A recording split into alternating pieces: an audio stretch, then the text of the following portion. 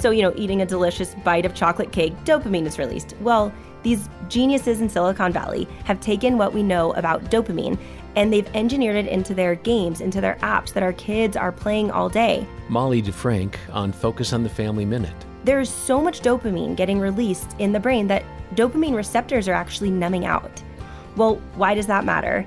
It's because now when your kid puts down the device and tries to enjoy real life, they can't. They're not getting the same dopamine hit that they do from their devices. So that's why your kids say, oh, reading is boring, or playing outside is boring.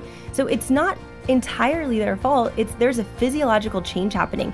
And when you take it away completely cold turkey for 2 weeks, you're resetting those levels. You're giving your kids a chance to appreciate nature, to appreciate real life, to appreciate downtime. Hear more from Molly at FamilyMinute.org. Hey everybody, here the latest episode of my podcast, Refocus with Jim Daly.